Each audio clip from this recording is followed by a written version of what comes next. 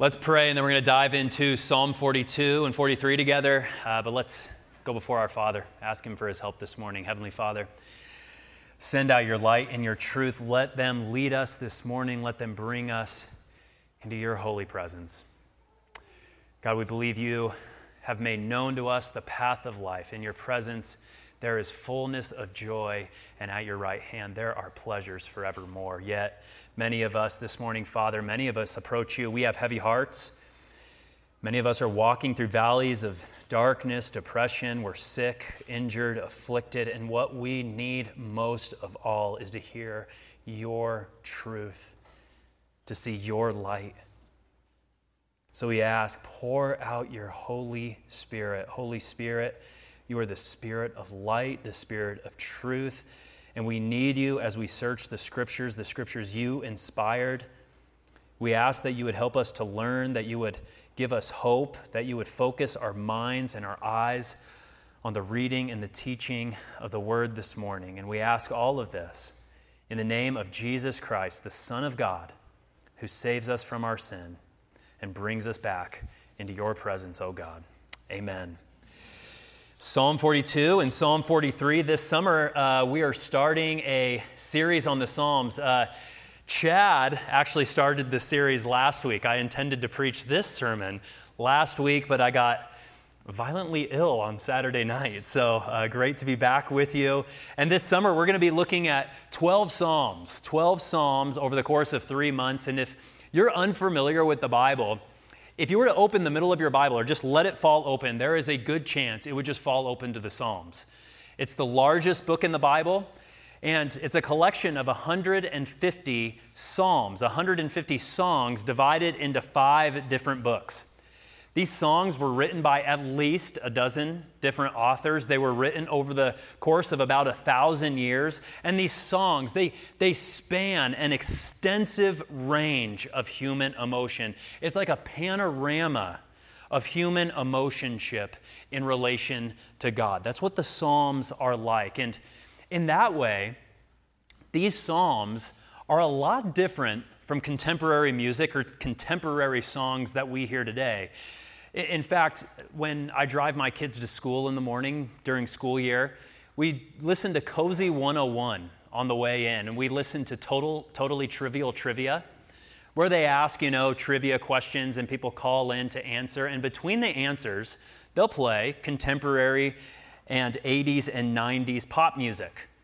And it's very apparent as you're listening to these songs that the focus of contemporary pop songs today is very narrow. You hear either songs about sex or songs about sex, and that's it. Now, very occasionally, you will hear songs about sex, but outside of that, there's really no other song.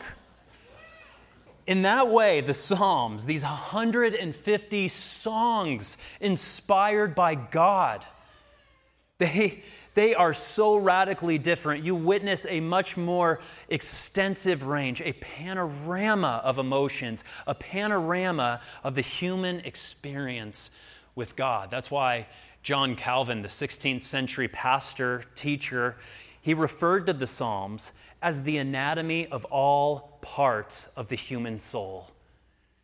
If you want to know what the human soul is like, open up the Psalms and read them. So when you're reading the Psalms, it's not uncommon to come across songs of thanksgiving, songs of praise, when life is good, when there is communion with God, when it seems like things are going right, when there are blessings, when there's peace in your life. It's not uncommon to hear songs of wisdom, songs intended to instruct the people of God as they sing out to follow God, to live for God, songs that reaffirm the basic truths of who God is, who we are, what He's done for us. It's not uncommon to come across songs of remembrance that help people recall throughout their life the work of God in the past, the promises of God in the past, when He with a mighty arm did great things for the people of God. It's also not uncommon to come across songs like our song this morning, songs of lament. These are songs of depression, songs of grief, misery, turmoil, anxiety, fear, songs for when it feels like you are here and God is all the way over here, miles apart. In fact, book 2 of the Psalms, the book we're going to be studying this summer, opens with a song of lament. And we begin Psalm 42, reading through Psalm 43. Listen to how this person describes their soul, this lamentation before God. As a deer pants for flowing streams, so pants my soul for you, O God. My soul thirsts for God, for the living God. When shall I come and appear before God? My tears have been my food day and night, while they say to me all the day long, where's your God? These things I remember as I pour out my soul, how I would go with the throng and lead them in procession to the house of God, with glad shouts of songs of praise, a multitude keeping festival. Why are you cast down, O my soul? Why are you in turmoil within me? Hope in God, for I shall again praise him, my salvation and my God. My soul is cast down within me. Therefore I remember you from the land of Jordan and of Hermon, from Mount Mizar. Deep calls to deep at the roar of your waterfalls. All your breakers and your waves have gone over me. By day the Lord commands his steadfast love, and at night his song is with me, a prayer to the God of my life. I say to God, my rock, why have you forgotten me? Why do I go mourning because of the oppression of the enemy? As with a deadly wound in my bones, my adversaries taunt me, while they say to me all the day long, where is your God? Why are you cast down, O my soul? And why are you in turmoil within me? Hope in God, for I shall again praise him, my salvation and my God. Vindicate me, O God, and defend my cause against an ungodly people. From the deceitful and unjust man, deliver me. For you are the God in whom I take refuge. Why have you rejected me? Why do I go about mourning because of the oppression of the enemy? Send out your light and your truth. Let them lead me. Let them bring me to your holy hill and to your dwelling. Then I will go to the altar of God, to God my exceeding joy. And I will praise you with the lyre, O God, my God. Why are you cast down, O my soul? And why are you in turmoil within me? Hope in God, for I shall again praise him, my salvation and my God. So this book 2 of the Psalms, opens up with spiritual depression, with lament. And notice, it's important to notice who is actually writing this psalm of lament. Writing Psalms 42 and 43. You see this in the superscription. This is kind of the title before the psalm. You know by looking at this, who wrote this? It says that this psalm was written to be sung, so it's written to the choir master. And it's called a maskil. That's probably a musical term lost on us today. But it's a maskil of the sons of Korah. That's important. The sons of Korah. The Korahites had an important role in the life of Israel. See, when David, the great king of Israel, ascended to his position as king and he was anointed king over all Israel, one of his first orders of business as king was to reestablish worship in Israel. That was his objective. First order of business, reestablish worship. Because when God had created the world, God dwelt at the center of his creation. God was present with his people. Adam and Eve, the first creatures made by God, made in God's image, they had the privilege of standing before the presence of God continually to worship him in fullness and in joy and in praise. But that's not how the world had treated worship since the Garden of Eden. Even among the people of God, they had neglected the worship of God. Israel, for centuries before the rise of David, the people of God had slipped into worship of false gods. Instead of worshiping the true God, they started looking to the nations around them, nations like the Amalekites, the Moabites, the every other bites, and they started worshiping the gods around them like Asherah and Molech, gods like Baal. For centuries, they had disregarded the appointed seasons of worship that God had laid down in Scripture, Passover, Pentecost, the Feast of Booths. Those weren't a big deal. Neglected those. What's more, for hundreds and hundreds and hundreds of years, for centuries, the people utterly neglected the ark of God. The place where God dwelt visibly and tangibly with the people of God, the ark, where, if you know the Old Testament, the people of God, Israel, they're traveling through the wilderness and they're being led by the glory cloud of God. God's glorious presence leading them through the wilderness descended into the ark of the covenant of God, the meeting place where if they wanted to see God, tangibly be in His presence, they could go to the ark of God. That's where His presence was on full display, and they just completely neglected it. You see this as you read throughout the history of Israel. At times, the ark is in this place called Shiloh, an area in Samaria, about 40 or so miles north of Jerusalem. For a time, the ark was just stolen by the Philistines. Stolen by the Philistines and brought to Ashdod, and not many people gave it second thought. For hundreds of years, it then got housed at a place called Kiriath Jearim. It's just going here and there and here, and it's just completely neglected, and nobody seems to care. Nobody cares that the ark of God is just traveling around. So one of his first orders of business, what David does is he decides to reestablish worship. He brings the ark of God back to the center where it belongs, back to the center in Jerusalem, so that just like Eden, God would again dwell in the midst of His people. His presence would be at the center of the people of God. And it's at this point in the history of Israel that David appoints these men, the sons of Korah, Korahites, to sing before God, to be doorkeepers before God, to play instruments before God, to ensure that God's worship would never again be neglected. True worship reestablished with these Korahites having the privilege to stand in the presence of God. And it's very instructive. Here's what I want you to see here. This is a psalm of lament.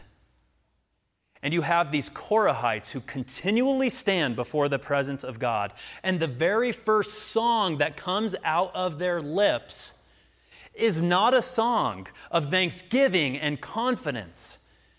It's not a song of praise.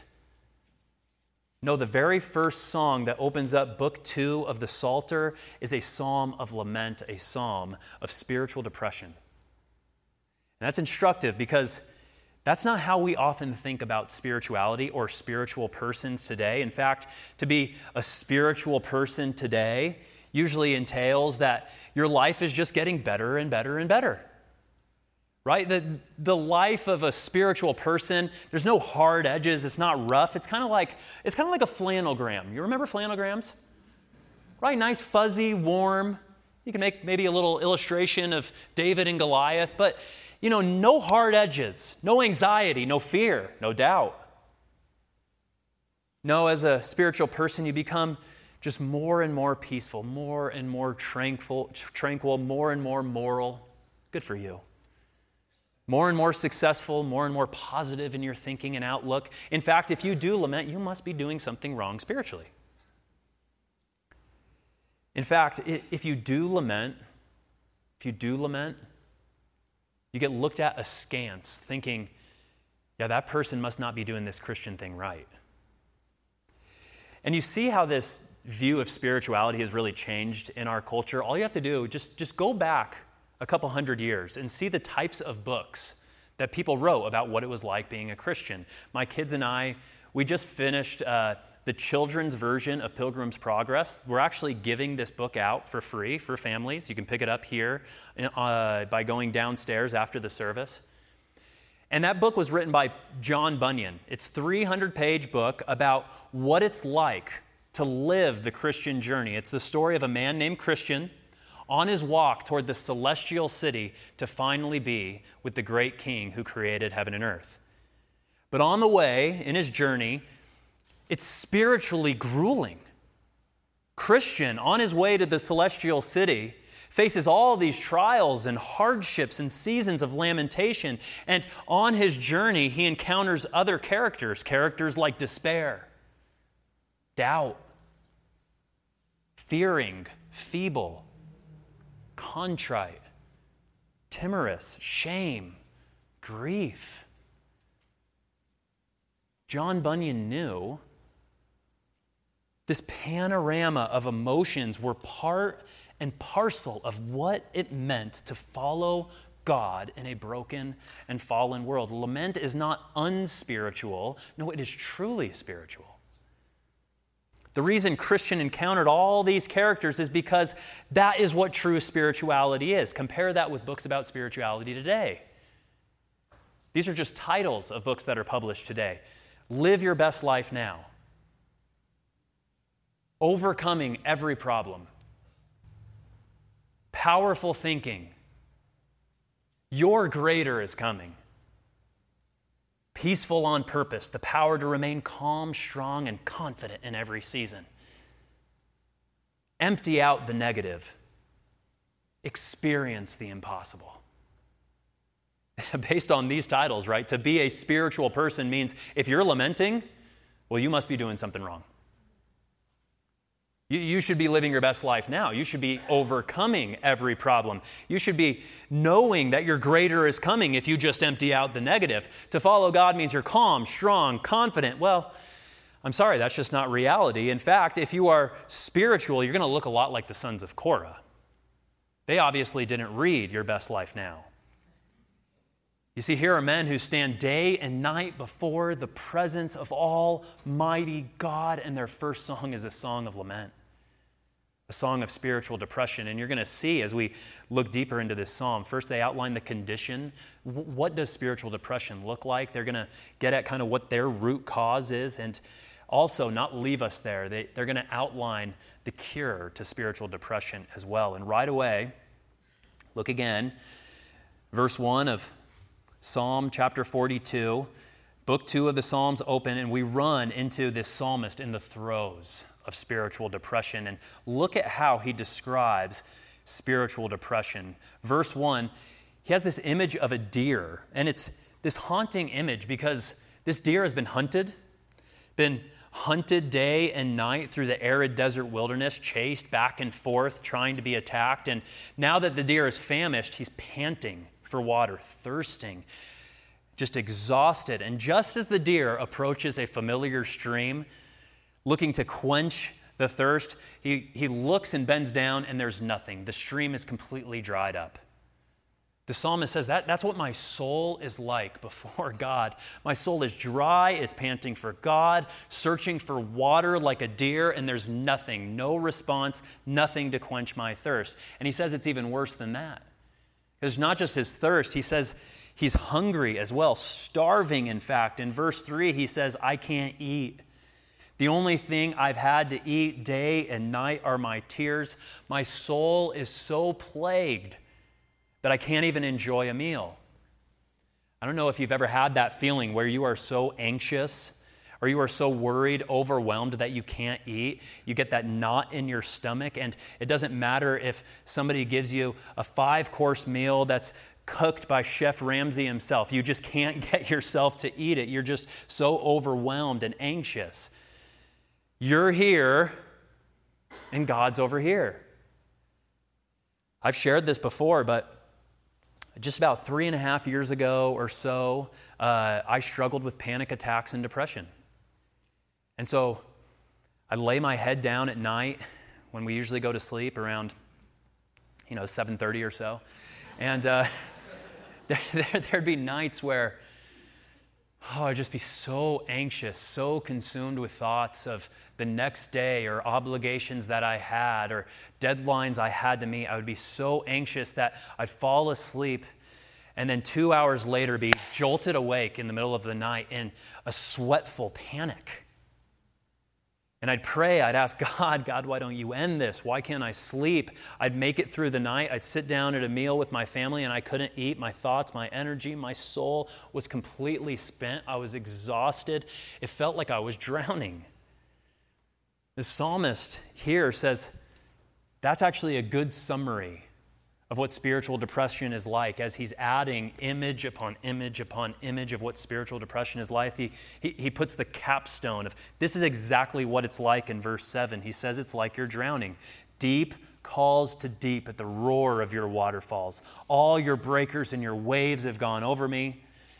You see, he's getting pounded wave after wave after wave. My family and I, we just got back from vacation in Miami, and it reminded me of the first time that I ever went to the beach. I was 11 years old. We went to Puerto Vallarta over Christmas break. And my thought was, I want to go body surfing. So I go run into the middle of the Pacific Ocean, first day that we're there, and here comes this 8-foot wave, and I don't know any different. I think this is a normal wave coming my way. And so I start swimming, this is the part where I swim, and I kid you not, the wave crashed down, my face went into the bottom of the sea, onto the shore, and my feet went over my head, and I am tumbling like I'm being sent through a washing machine. And I end up, about waist deep, and I stand up, and my first thought was, that was awesome. Yeah. Until the undertow comes, and you go out for round 2. Then it's not so awesome. The Korahite is like a man caught in that breaking of the waves. One wave comes, he's towed back into the undertow. Another wave comes, towed back out. Another wave, another tow. Another wave, one after the other, he's going down. He keep his head above water. So finally he cries out in verse 9, "Why, O God, I say to God my rock, why have you forgotten me? Why do I go mourning? Why this spiritual depression, God?" It's not explicit in this psalm, but many circumstances can cause us to cry out, to lament like this. News that your adult child has walked away from the faith. That'll cause a soul to lament. News from your doctor of a malignant, inoperable tumor. Marital conflict that doesn't seem to end, a habitual sin that you left unchecked for so long, suddenly it blows up in your face. The infidelity of your partner, a secret that comes out in some way that ruins your reputation. Sometimes you're just lamenting before God and you can't even identify the problem. That's normal. That's actually part and parcel of spirituality. And suffice it to say, the last thing you say in those moments is, yeah, I really feel like I'm living my best life now. I really feel as I'm overcoming every problem and I'm peaceful on purpose. No, you don't feel that way at all, because that's not true spirituality. That is a mind trick, and it's a false theology found nowhere in Scripture, especially not in this psalm. Even the Korahites, these men who stood in the presence of Almighty God day and night, knew what it was like to lament, to feel like you were drowning spiritually, because that is true and honest spirituality. And notice, this psalmist has outlined the condition. He's suffering from spiritual depression, anxiety, turmoil. He's outlined what this looks like, but the psalmist also speaks about the cause. He can identify what the problem is, at least in his own heart, what's causing him to lament here. He says the reason he's spiritually depressed is because he has been removed from the presence of God in worship. He's been removed from the presence of God in worship. Remember, like Adam, these Korahites were tasked with continually singing God's praise, playing music to God, singing before the ark of God's presence. But now, look again at verse 2. The psalmist says, "My soul thirsts for God, for the living presence of God." And he now asks, I don't know when I'm going to have the chance to do this again. When shall I come and appear before God? He's been removed from the presence of God in worship.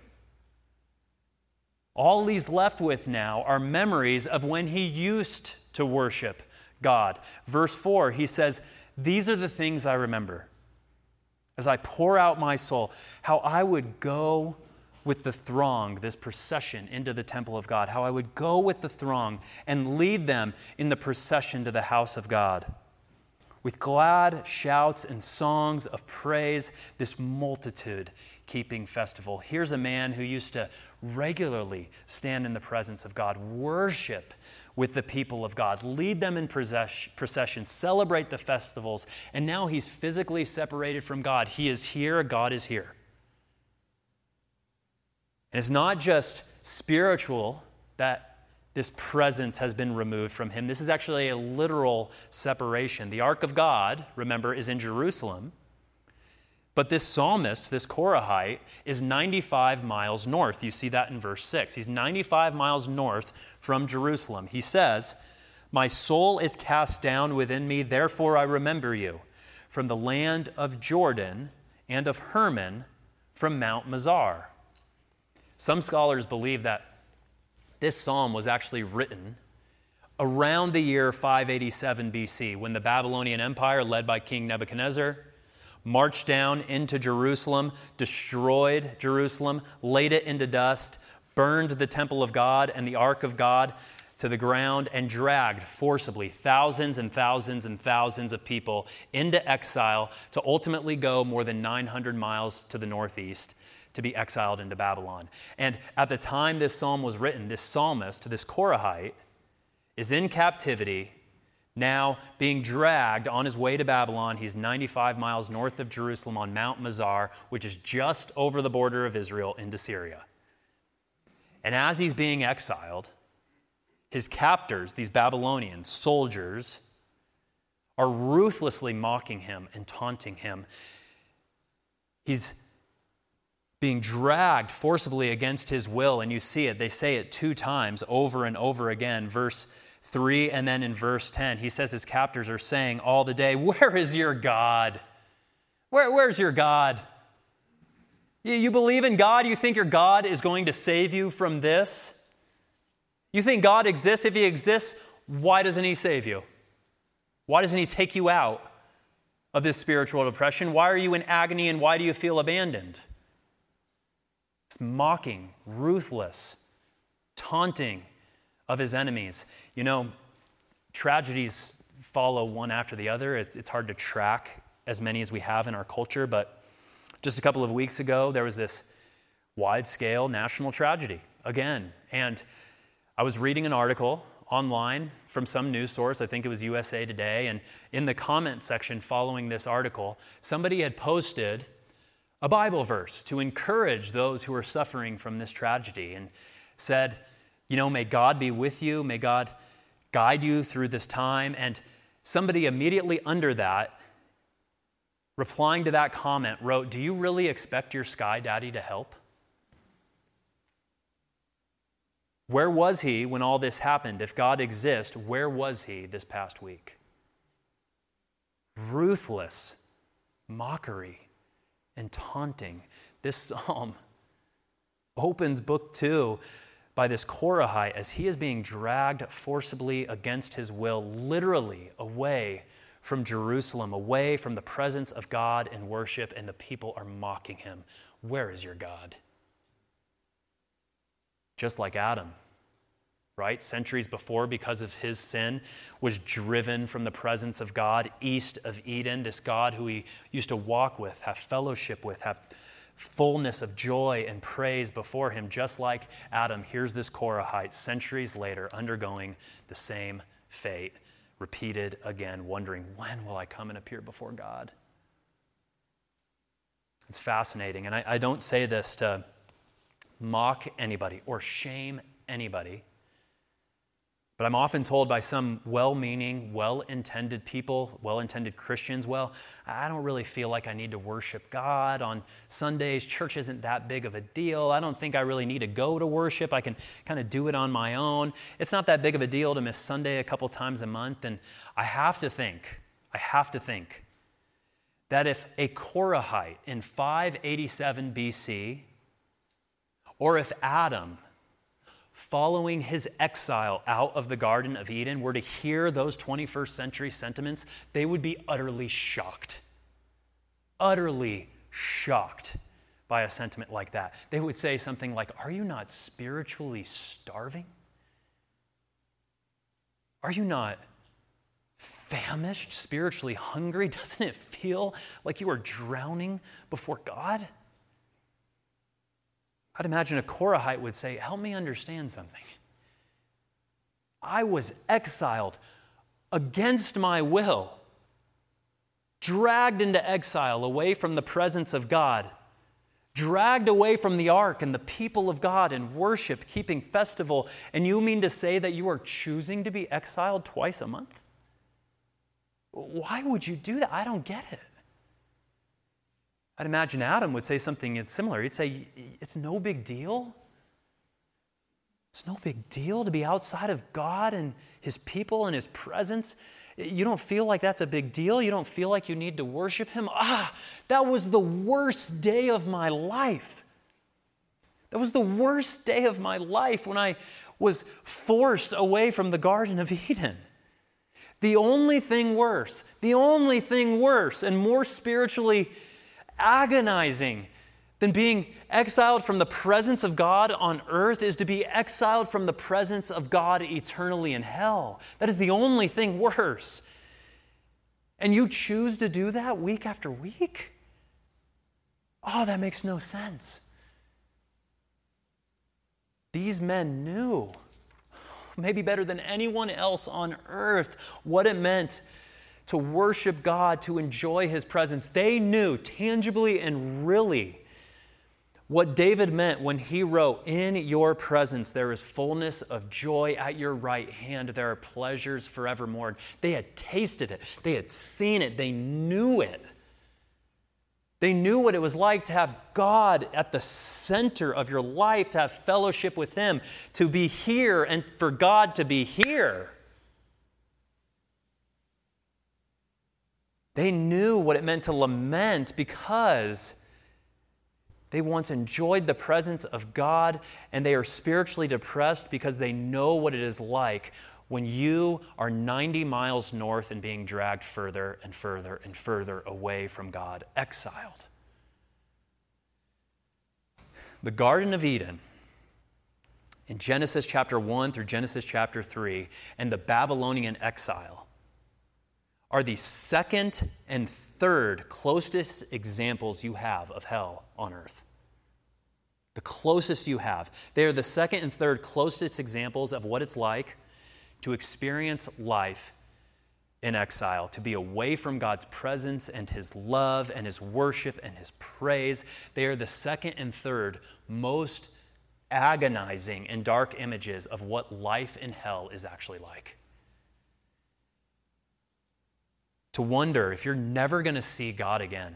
To wonder if you will ever be close to God again. To feel abandoned, mocked, taunted. To feel like you're drowning and miles away. That's why Paul, one of the earliest followers of Jesus, when he describes hell, he speaks of those in hell saying that they will suffer the punishment of eternal destruction away from the presence of the Lord and away from the glory of his might. Outside of Eden and the Babylonian exile, there is only one example of hell on earth that is more agonizing and dark, and that is the cross of Jesus Christ. And at the cross of Jesus, the Son of God, who from all eternity stood in the presence of his Father in an intimate relationship of joy and thanksgiving and praise and adoration, who knew what communion among the Godhead actually felt like. On the cross, God's Son, Jesus Christ, was driven away from the presence of God.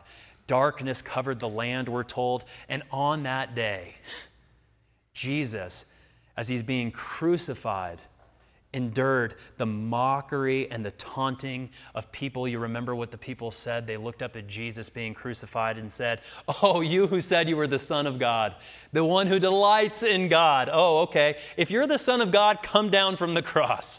Show us your God. Come down now and we'll believe in you. Where's your God?" And all of this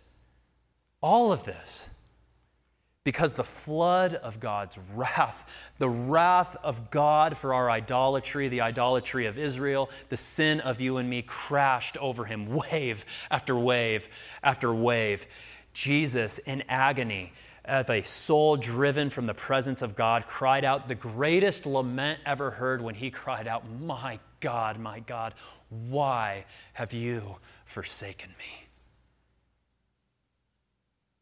As he endured hell on earth away from the presence of God.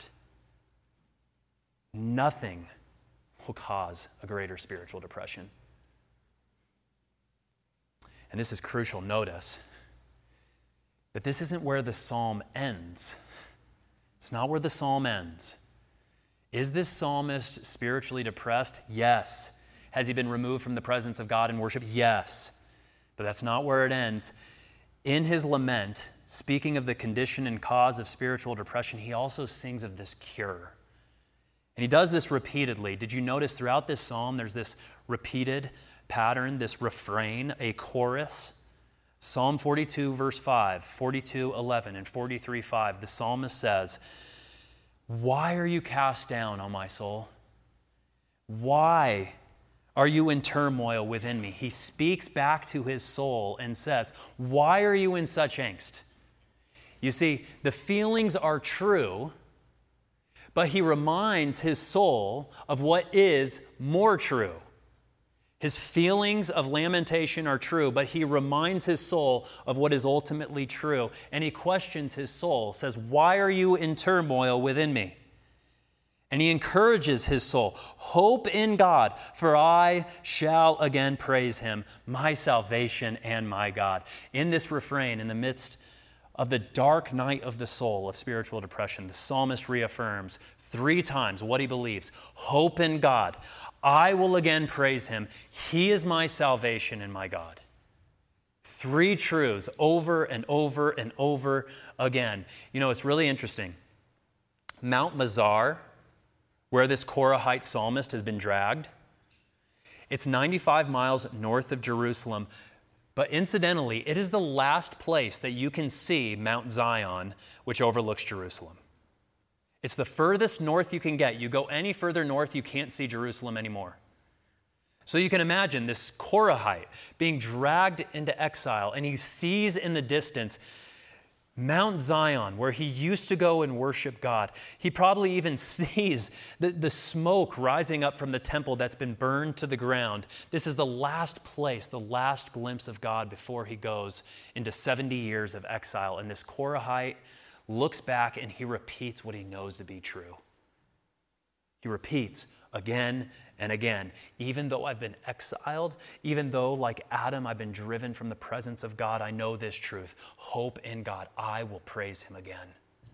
I will. He's my salvation and my God. He will bring me back. He will bring me home. Even though I'm exiled from God now, I know this truth. A day is coming when I will return and worship God again. He will bring me back." And the cure then is the same cure now. Just like Christian on his spiritual pilgrimage to the celestial city, just like that great pilgrimage, even through grief, misery, turmoil, anxiety, fear, sin, even death itself, we remind ourselves over and over and over again of what is most true. That a day is coming when we again will praise him, our salvation and our God. That is the hope he sets his mind to. In fact, that's the whole reason that Jesus endured the cross. Jesus' first order of business was to reestablish worship among us, the people of God, and God the Father himself. The reason Jesus was exiled from the presence of God was so that we might be brought in, so that he might be cast out, so that we might be brought in. God the Father turned his face away from God the Son so that he could turn his face to you. And on that day, when the Son of God returns from heaven in glory and triumph, worship will finally be reestablished. The Son of God will dwell at the center of his people. He will be here, and we will be here. And every part of the anatomy of our souls will worship the presence of God. Our laments will turn into songs of thanksgiving and praise and remembrance for the mighty act of God on the cross. That's the cure. Looking back to the cross, but looking forward to that day when he comes again. Hope in God. We again will praise him, our salvation and our God. As Pilgrim's Progress closes, the kids' version at least, Christian and his friend Hopeful reached the end of their journey, and they've endured the seasons where it felt like they were drowning, the seasons where they were in spiritual agony and turmoil, and at last, Christian and his friend Hopeful come to the site of the celestial city itself. And the last pages read this: at the last, Christian came within clear sight of that celestial city where God himself dwelt. It was more beautiful than he had ever imagined. It shimmered as if the buildings were made of pearls. The streets and stairways appeared to be made out of pure gold. The sight filled them with such longing to be there, to be at home, finally. They ran along the final path, their hearts full of hope, but this path led straight to the dark river called death. All of their trials had led them there. He looked for another way across to the celestial city, but there was none. Look how deep the waters are, Christian said. I don't know if I'm going to make it. But his friend, Hopeful, traveling by his side, said, we must go in. The King has not failed us yet. He's never failed us. We must trust in him again, as always, even through death. And as Christian entered the water, he began to sink and cried out, Hopeful, all the waves are crashing over me. I can't keep my head above the water. I'm going to die. I'll never reach the city. He was so afraid and he couldn't see the city's light. Hopeful tugged Christian's head above the water and said, I see the gate. The angels are coming to receive us, Christian. Christian gasped and said to Hopeful, they're waiting just for you. The King has left me here to drown. I've been such a faithless pilgrim. But then Christian remembered the King's promise. When you pass through the waters, I will be with you. And through the rivers, they will never overcome you. And trusting the King one last time, the truth of eternal life in him, he and Hopeful crossed the river, saw the two shining angels calling them into the city, and they entered the pearly gates into the presence of the living God. Hope in God. That day is coming when we again will praise him, our salvation and our God. Amen? Let's pray. Father, Son, Holy Spirit, we thank you for leading us this morning as you always do, faithfully.